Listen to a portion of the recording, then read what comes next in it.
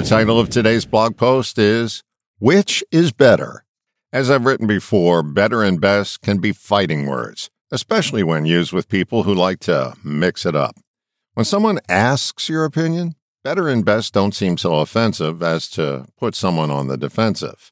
It's when you offer an unsolicited, emphatic assertion that contains those words that you should get ready to duck. It's highly likely that you'll get into a verbal dust-up, especially if the person you're directing it to has a much different view.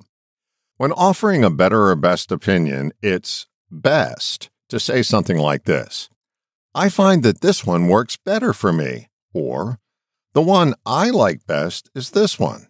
When you choose to use this type of phrasing while using I and me, you are stating preferences, not citing Bible verses.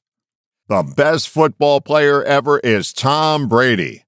Can you see how that statement will get someone's fur to fly, especially if they're not a Tom Brady fan? This is a gentle reminder that a subtle shift in language that takes you from absolute assertions to personal preferences will keep things in conversational mode, instead of going down a rocky road. Which way is better? The way that works best.